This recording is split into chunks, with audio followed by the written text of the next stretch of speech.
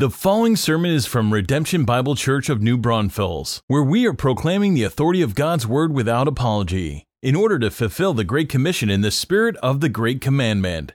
And I would invite you to turn in God's Word to 2 John. If you don't know where 2 John is, it is a very hidden treasure. Little, small. It's, along with 3 John, the smallest books in the New Testament, if not in the entire Bible. But I want to tell you that small things hidden away come with a powerful punch. It was early fall of 2014 that we moved my then 86-year-old mom into an assisted living, and I went through all of her stuff, and a lot of the stuff in my mom's house to her was treasure, but to me it was just like, we got to find a place to land this. You probably know that, right? But there was one treasure that really caught my eye. Hidden away, tucked away in her filing cabinet was a handwritten, multi-page letter that she had written to one of her grandchildren, one of her grandsons. And I read through that, and she was pleading with this grandson to walk in the truth, to walk with Christ, to obey the gospel of Jesus Christ. And it was a great joy, though at her funeral a few months later, that particular grandson was still not walking in the truth. He was not walking in love, as we're going to see in 2 John. But praise be to God. Praise be to God that today that grandson is walking in truth and in love. And I believe that God answered the prayers of his godly grandmother and her plea in a handwritten letter. She loved him enough to implore him to walk in the truth. And that is not unlike what we're going to read, 13 verses from an elder, an apostle named John. Isn't it interesting that he was formerly known as a son of thunder?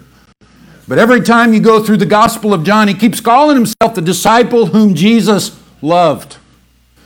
I mean, he was so amazed at Jesus the Nazarene and wondered how he could love a sinner like John. And John is picking up his pen, if you will, and he's writing a note, a God-breathed note, inspired by the Holy Spirit, either to a lady and her kids, or my personal conviction is he's writing to a church using a metaphor, elect lady and her children. There's scholarship on both sides of that interpretation in verse 1, but I want to just read it, and I want you to think about your own life as you read John, as you look over his shoulder, as he pens this word, as the apostles have been martyred, perhaps. The book of Acts has been completed, the late first century. And John doesn't probably have a lot longer left in the tank. He knows his time to go with Christ, to be with Christ is soon. So let's read it together and think about the burden of walking in the truth. The elder to the elect lady and her children, whom I love in truth. And not only I, but also all who know the truth, because of the truth that abides in us and will be with us forever. Grace, mercy, and peace will be with us from God the Father and from Jesus Christ, the Father's Son, in truth and love. I rejoiced greatly to find some of your children walking in the truth, just as we were commanded by the Father. And now I ask you, dear lady, not as though I were writing you a new commandment, but the one we have had from the beginning, that we love one another. And this is love, that we walk according to his commandments. This is the commandment, just as you have heard from the beginning, so that you should walk in it. For many deceivers have gone out into the world, those who do not confess the coming of Jesus Christ in the flesh. Such a one is the deceiver and the Antichrist. Watch yourselves, so that you may not lose what we, perhaps John and the other apostles, the pastors have worked for, but may win a full reward. Everyone who goes on ahead and does not abide in the teaching of Christ does not have God. Whoever abides in the teaching has both the Father and the Son. If anyone comes to you and doesn't bring this teaching, do not receive him into your house or give him any greeting. For whoever greets him takes part in his wicked works.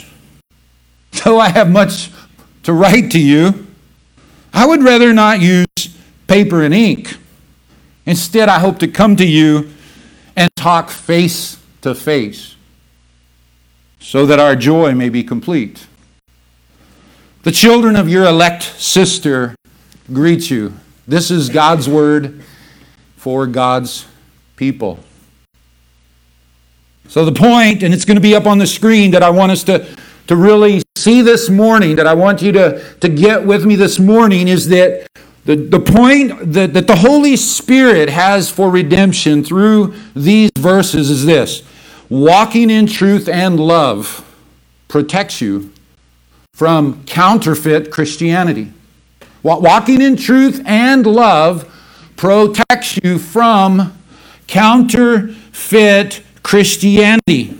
If your future self-redemption could talk to your current self in 3 months, 3 years, 30 years, it would say, walk in truth and love. By the way, that's the first point. The first subpoint in verses 1 to 6, if you just want to get to the essence of 2 John, is this. You can put it in your notes. Walk in truth and love. Now, John the Elder is concerned. He's joyful. Verse 4, he says, I'm hearing that some of your children, some of the church members, continue to walk in the truth. And I don't think that means that he necessarily believes that the other members are not walking in the truth. I think what it means is that he wants to come and see them face to face to verify that the entire church continues to sing of the deity and the humanity and the substitutionary atonement and the bodily resurrection of Christ, and that salvation is by grace alone, through faith alone, in Christ alone, through Scripture alone. He wants to get that verification. And so, as almost a grandpa figure, great template here for our elders, for our small group leaders, for our parents, for our grandparents today, for someone who's mentoring someone younger in the faith, is you and I have no greater joy than when our successor, our protege, the people we're discipling, are walking in truth and love. That's the heart of it. That's the heart of it. And he just can't get away from truth, because in verse 1, in verse 2, in verse 3, in verse 4, he keeps using truth, truth, truth, truth, truth, 5 times in 4 verses. Think about truth for a minute. The idea in verse 1 is that the truth of the gospel unites us.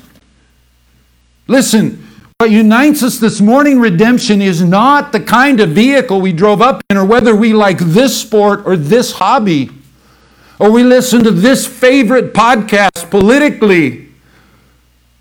That's not what unites us. What brings us together from such varied backgrounds, ethnicities, ages, perspectives, is the truth that Christ stood in our place. That's what unites us. It's the truth that unites all of us who know Christ. Not only does it unite us, but in verse 2, the truth indwells us. Now, how is that true? Because truth is objective. It's not looking into getting in touch with your inner child. It's not subjective. It's not mystical. Truth is about historical facts, about a historical figure who died on a cross outside of Jerusalem. And then after he rose from the dead, he was seen by many eyewitnesses over 40 days. He ascended to the right hand of the Father. That's objective truth. But you see, He promised He would send His Spirit. And on the day of Pentecost, the Spirit of God came. And Romans 8:9 says that as many as are led by the Spirit of Christ, they are the sons of Christ. You have the Spirit of God who placed you into the body of Christ, 1 Corinthians 12:13. Whether you're male or female, Jew or Gentile, rich or poor, this color or this color, it doesn't matter. The Spirit of God indwells you and He lives the life of Christ through you. He is the Spirit of truth. Verse 3, the truth blesses us. Look at the greeting. Now, a typical secular greeting at that time would have been greeting. And the Christians put it like this: grace and peace be unto you. That might be a good one, right? During the break, greet one another, grace and peace, brother, sister. But John puts another word in there. Look at it. He says, grace, what's the next word? Mercy and peace will be with us. And I like to think of it this way. If I was over with Redemption Kids, and I think very simply, I would just say grace is God giving us what we don't deserve. We've been singing about His grace. But I would say that mercy is God withholds from us what we do deserve. Isn't that amazing? Have you stopped and thought about it, that all of the times that you failed to love one another, that you failed to do your ministry for the glory of God, that you were seeking an audience with man rather than the glory of God, as we were reminded of being a vertical church this morning, that Jesus died for that. He didn't judge you for that because Christ took the hit for you on the cross. What a mind-blowing thing that the truth blesses us not only with grace and not only with mercy, but with peace. Peace reminds us that we not only have peace with God through our Lord Jesus Christ, but we have peace one with another. You can have somebody here that irritates you to no end. Somebody in your own house, somebody in your small group. So we're different, right? We step on each other's toes. We irk each other.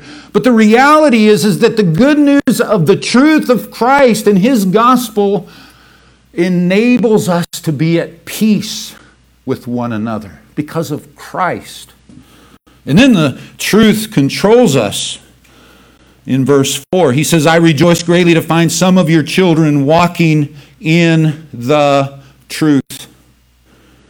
Now you see, the truth of the gospel is something that gripped my heart at the age of 5 as I sat in Lincoln Street Baptist Church and heard missionaries from Costa Rica share that Christ died to provide a way that my sin could be forgiven. As a free gift of God's grace, and as a 5-year-old, I put my trust in Christ as my Savior. And so at that moment, I moved into the house of gospel truth. But you know what I've discovered at age 56? I've never moved on from that. You see, the gospel is a very big house. It has a lot of bedrooms.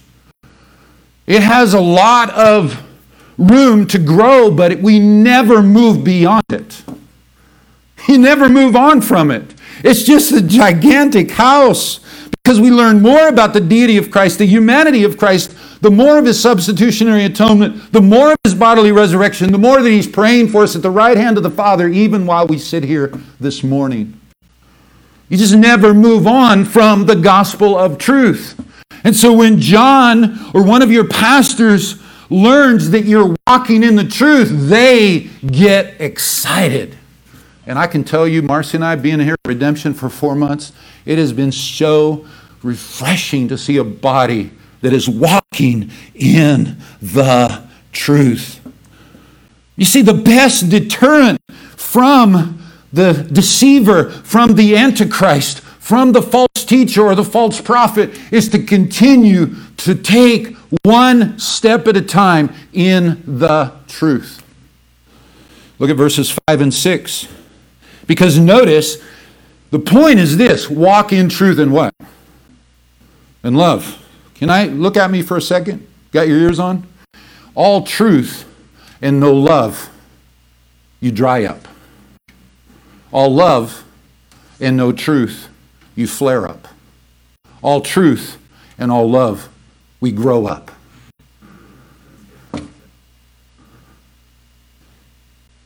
You see, if truth is isolated from love, we can become sterile, we can become dry. But if love gets unhitched from truth, we can just accept any new teaching, latest idea that floats across our path. Think about it this way. If you're on a road trip, you need a good map. Probably for most of us, that's on our smartphone, some GPS, some Google Map. You need it to be reliable. That's like the truth. Because if you don't have a reliable roadmap, you're going to end up going in the wrong direction. But there's another thing that you need if you're going to get very far. You need fuel in the tank. That's love. You need the roadmap, truth, but you need love, the fuel in the tank. And I think for some of us, if we err on the side of truth without love, it starts feeling a little bit like we're putting the car in neutral and we're having to get out and push the car. You ever feel that way? It's like it just, ugh. Now we do have to fight through periods when we just ain't feeling it, right? We all go through that. But truth detached from love, we dry up. Love detached from truth, we flare up. But truth and love together, we grow up. Look at verses 5 and 6. He says, I ask you, dear lady, not as though I were writing you a new commandment, but the one we have had from the beginning, that we love one another. And this is love, that we walk according to his commandments. This is the commandment, just as you have heard from the beginning, so that you should walk in it. Now, first question you got to ask is, isn't the command to love one another, hasn't that been like around forever? You can go all the way back to the Old Testament and find it. So what we have to get is that John, the elder, writing this letter, is pointing back to John 13, 34 and 35. Jesus is saying, a new commandment I give unto you, to love one another. What's new about it? Because in the Old Testament, they were commanded to love one another. But when God broke through the concrete slab that separated eternity and glory from our sin and our suffering and our brokenness, and he inserted himself in the person of his Son as a babe in Bethlehem, he entered into our suffering. And he showed us agape love, self-sacrificing love, the one who had no place to lay his head. The one who came unto his own, the Jews, but his own did not receive him. They handed him off to the Jews. And the Jews and the Romans collaborated and they killed him. They crucified the Lord of glory. You see, then we see love in full stereo sound, don't we? It's Christ who, as we learned in Philippians 2, emptied himself, took upon humanity, and died the death of the cross, taking the very form of a servant. And then, to get even better, the Spirit of the living God came to live inside of you when you repented of your dead works and you trusted in Jesus Christ as your only hope of heaven. That moment, the Spirit of God shed abroad in your heart the love of God. Now, I don't know if you're a bit like me, but sometimes, maybe after Easter, I get a bit arid and dry. Just kind of going through the motions. And so I think the Apostle Paul over in Ephesians chapter 3, he's verses 18 and 19, as Paul, who expounded on the love of God, he's praying that the believers in Ephesus would have the strength to comprehend what is the breadth and the length and the height and the depth, and to know the love of Christ that surpasses knowledge, that you may be filled up with all the fullness of God. You know how we keep from drying up and flaring up? but instead we grow up. We go deeper into the gospel house we already live. We say, Lord, show us at redemption how wide and deep is the love of Christ for us. We go from glory to glory, looking into the face of Christ through a cross, through an empty tomb. And you know, that command to love one another in the context of walking in the truth may look like this. It might look like tapping your brother or sister in your small group on the shoulder and say, you know, that author that you're starting to get infatuated with, of that book, you need to maybe be like the Bereans and go back and say, is that author walking in the truth? Is he preaching a different Jesus, a different gospel? If you're in my care group and you sin and God's providentially brings that to my attention, then I'll lovingly come and confront you. If you have a need, then I'm going to come and help meet that need. Marcy and I were so overwhelmed when so many of you, during the season that we had 10 to 14 days of quarantine after we were diagnosed with COVID, you brought meal after meal and laid it at our doorstep and ran away. You walked away. You know, that's loving one another. If you're grieving, if I love you and you're grieving, then I'm going to comfort you. If you're ignorant, I'm going to instruct you. If you're disobedient, I'm going to correct you. And that is all a part of how love and obedience in verses 5 and 6 work together like Siamese twins. You can't really get love without obedience, but oh my goodness, don't you dare try to obey without knowing God's love in Christ. Because it'll start feeling like you're pushing that car without any fuel in the tank.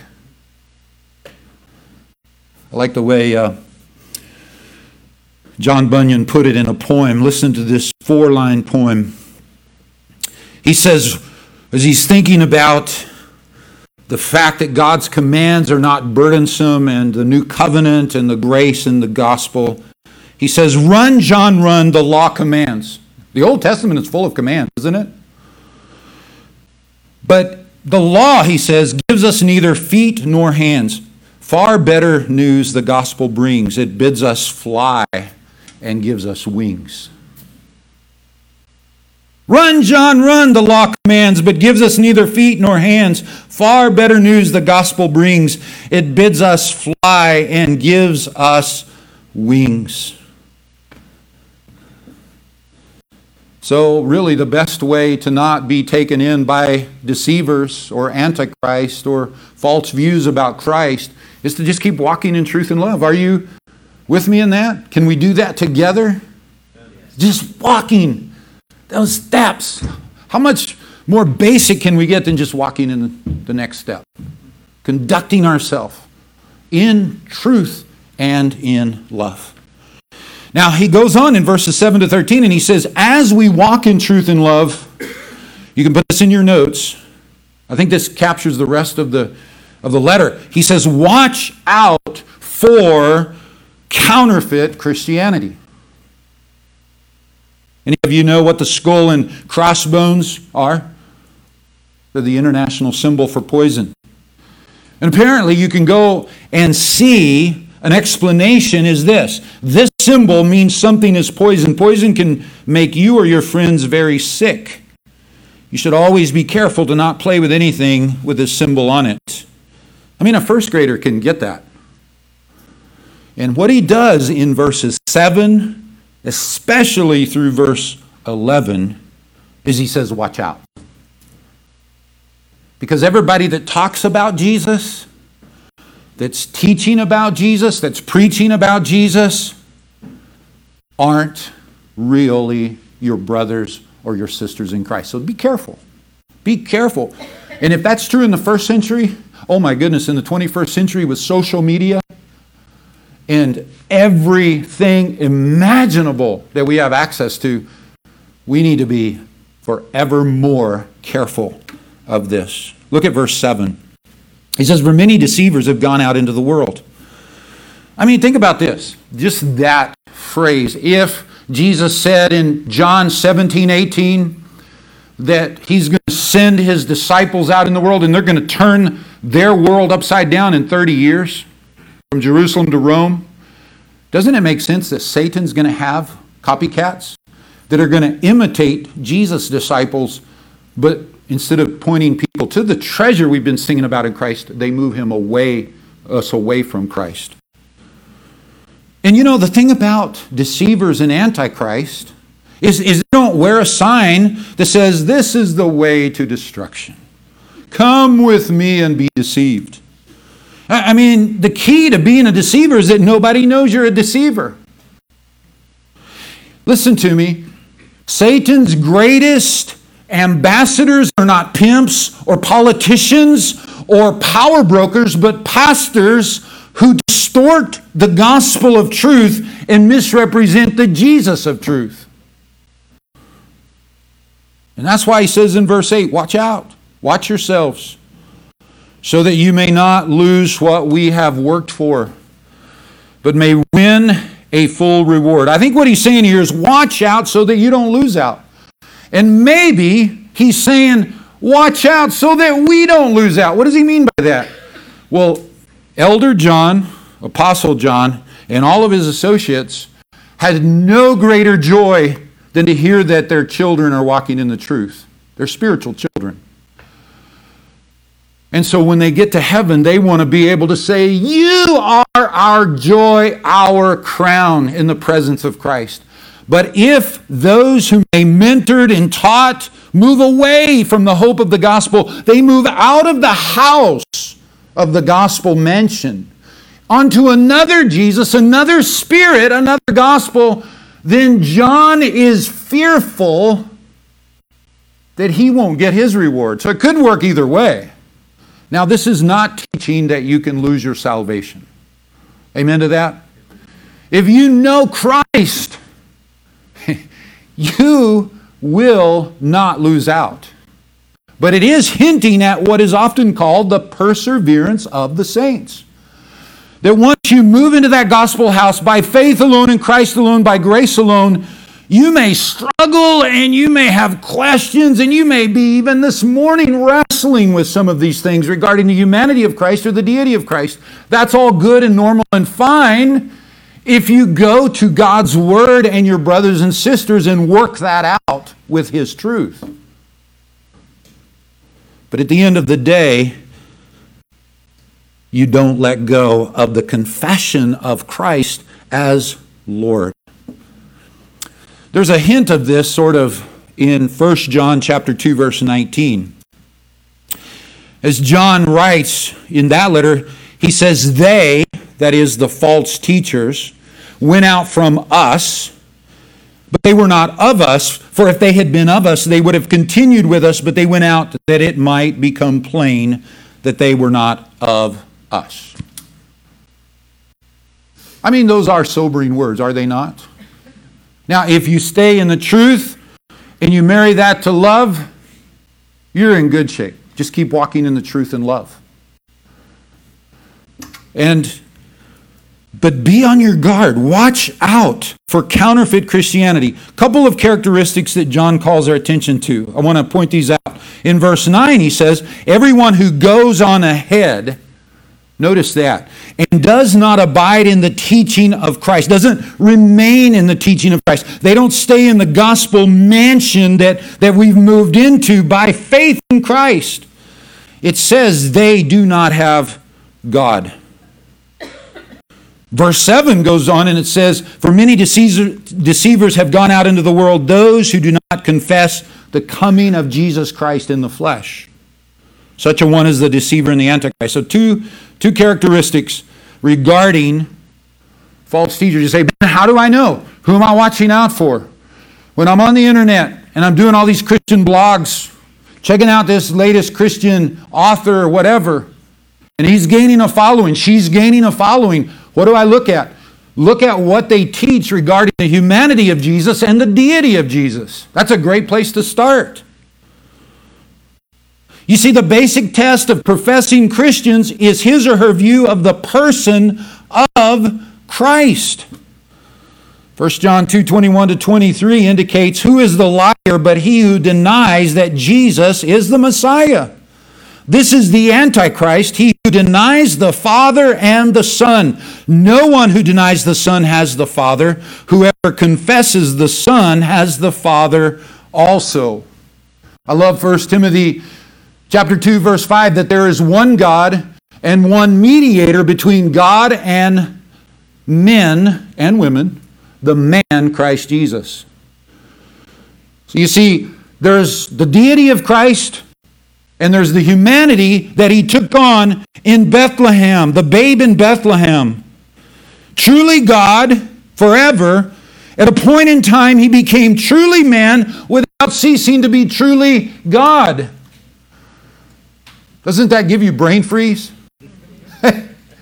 I mean, if you encountered God in the Old Testament, you couldn't look at him face to face. And these disciples, for 3 years, they're around God incarnate. It's amazing that they're not just absolutely blinded. Because the second person of the Godhead is dwelling in some 5 foot 10 inch, 170 pound Jewish male for 33 years or so.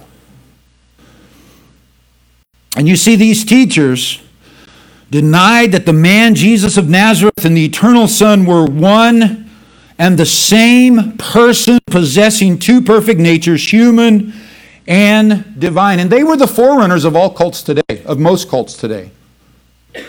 Because most cults deviate at the person of Christ or at the work of Christ or both.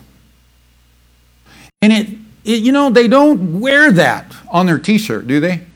If you go to their website and you just do a quick, it's like, oh, man, they must be my brother in Jesus. I remember a guy named Brian Chappell. He's a pastor in the Midwest, I believe, and he, every morning on his commute to work, he would listen to this 5-minute devotional from a local religious leader. And he was like, man, this guy's good. I wish everybody heard this. He would teach on morality and on, being a good husband, a good wife, good shepherd of your home. It's like, this is awesome. And then one day he learned that man was of the Church of Jesus Christ. Does that sound good so far? Of the Latter-day Saints. What do the Mormons teach about Jesus? That he's a created being, not creator of all creation, who existed from eternity to eternity as God. But something sounds so close. Remember Dick Lucas, a pastor, as he was teaching pastors and elders, he had a chalkboard behind him and he drew this line on the chalkboard. He drew this straight line with a piece of white chalk. And they heard it screech across. And he looked at the pastors and he pleaded with them, and I'll plead with the elders here, with the small group leaders here, with parents and grandparents here today. He said, the thing that you have to be careful of is that you stay on this line. If you go above the line when it comes to interpreting truth, you're going to end up in a ditch. And if you go below the line in terms of the truth that was once delivered to the saints in the Word of God, you end up in another ditch. And here's the reality. False teachers go above and below the chalk line of truth. And this is pretty crazy. In verse 9, he says, everyone who goes on ahead and doesn't abide in the teaching of Christ, what's the next 4 words? Does not have God. They may dress like a Christian, they may sing like a Christian, they may be the nicest neighbor you have. But it says they do not have God. Think about Christian scientists. In one hand, they carry the King James Bible. In the other hand, they carry the interpretation of that King James Bible by Mary Baker Eddy. You see, Hinduism says that God has incarnated himself on multiple occasions. Christianity says that the incarnation was a unique and unrepeatable event. We both can't be right. You see, truth, which isn't popular today, it's something objective, something rational, something fixed. But just know that truth demands that we both can't be right. Jews say that Jesus is not the Messiah, most of them. Christianity says that he is the Messiah. We both can't be right. Mormonism says that Jesus Christ is a created being, no matter how they tend to disguise that on their website or at your front door. Christianity says that Jesus Christ is the creator, not the created being, and that he is co-equal and co-eternal with the Father and the Son. We both can't be right. You see, this is not an issue of differing on, how you feel about this or that social issue as Christians. This is at the very heart of how we get into the gospel house. You believe in your heart that God raised him from the dead. You confess with your mouth that Jesus is Kurios. He is Lord. You will be saved. Romans 10:9 and 10 tells us. And you never move on from that. And this isn't a matter of John as an old man, having to sit down and write, kind of a watch out letter because he had a bad pizza the night before and his stomach was sour. It's not that. He writes these things because there can be no greater joy than to know that his children walk in truth. And parents and grandparents, Deuteronomy chapter 4, Deuteronomy 6, 4-9. This just goes on and on and on. Because you see, the concern of the elder is that his time of departure is about to be done. And he's pleading with this house church or the sister in Christ, the elect lady. And he's saying, please watch out. Don't walk out of the gospel house that you've already moved into. The humanity of Christ, the deity of Christ.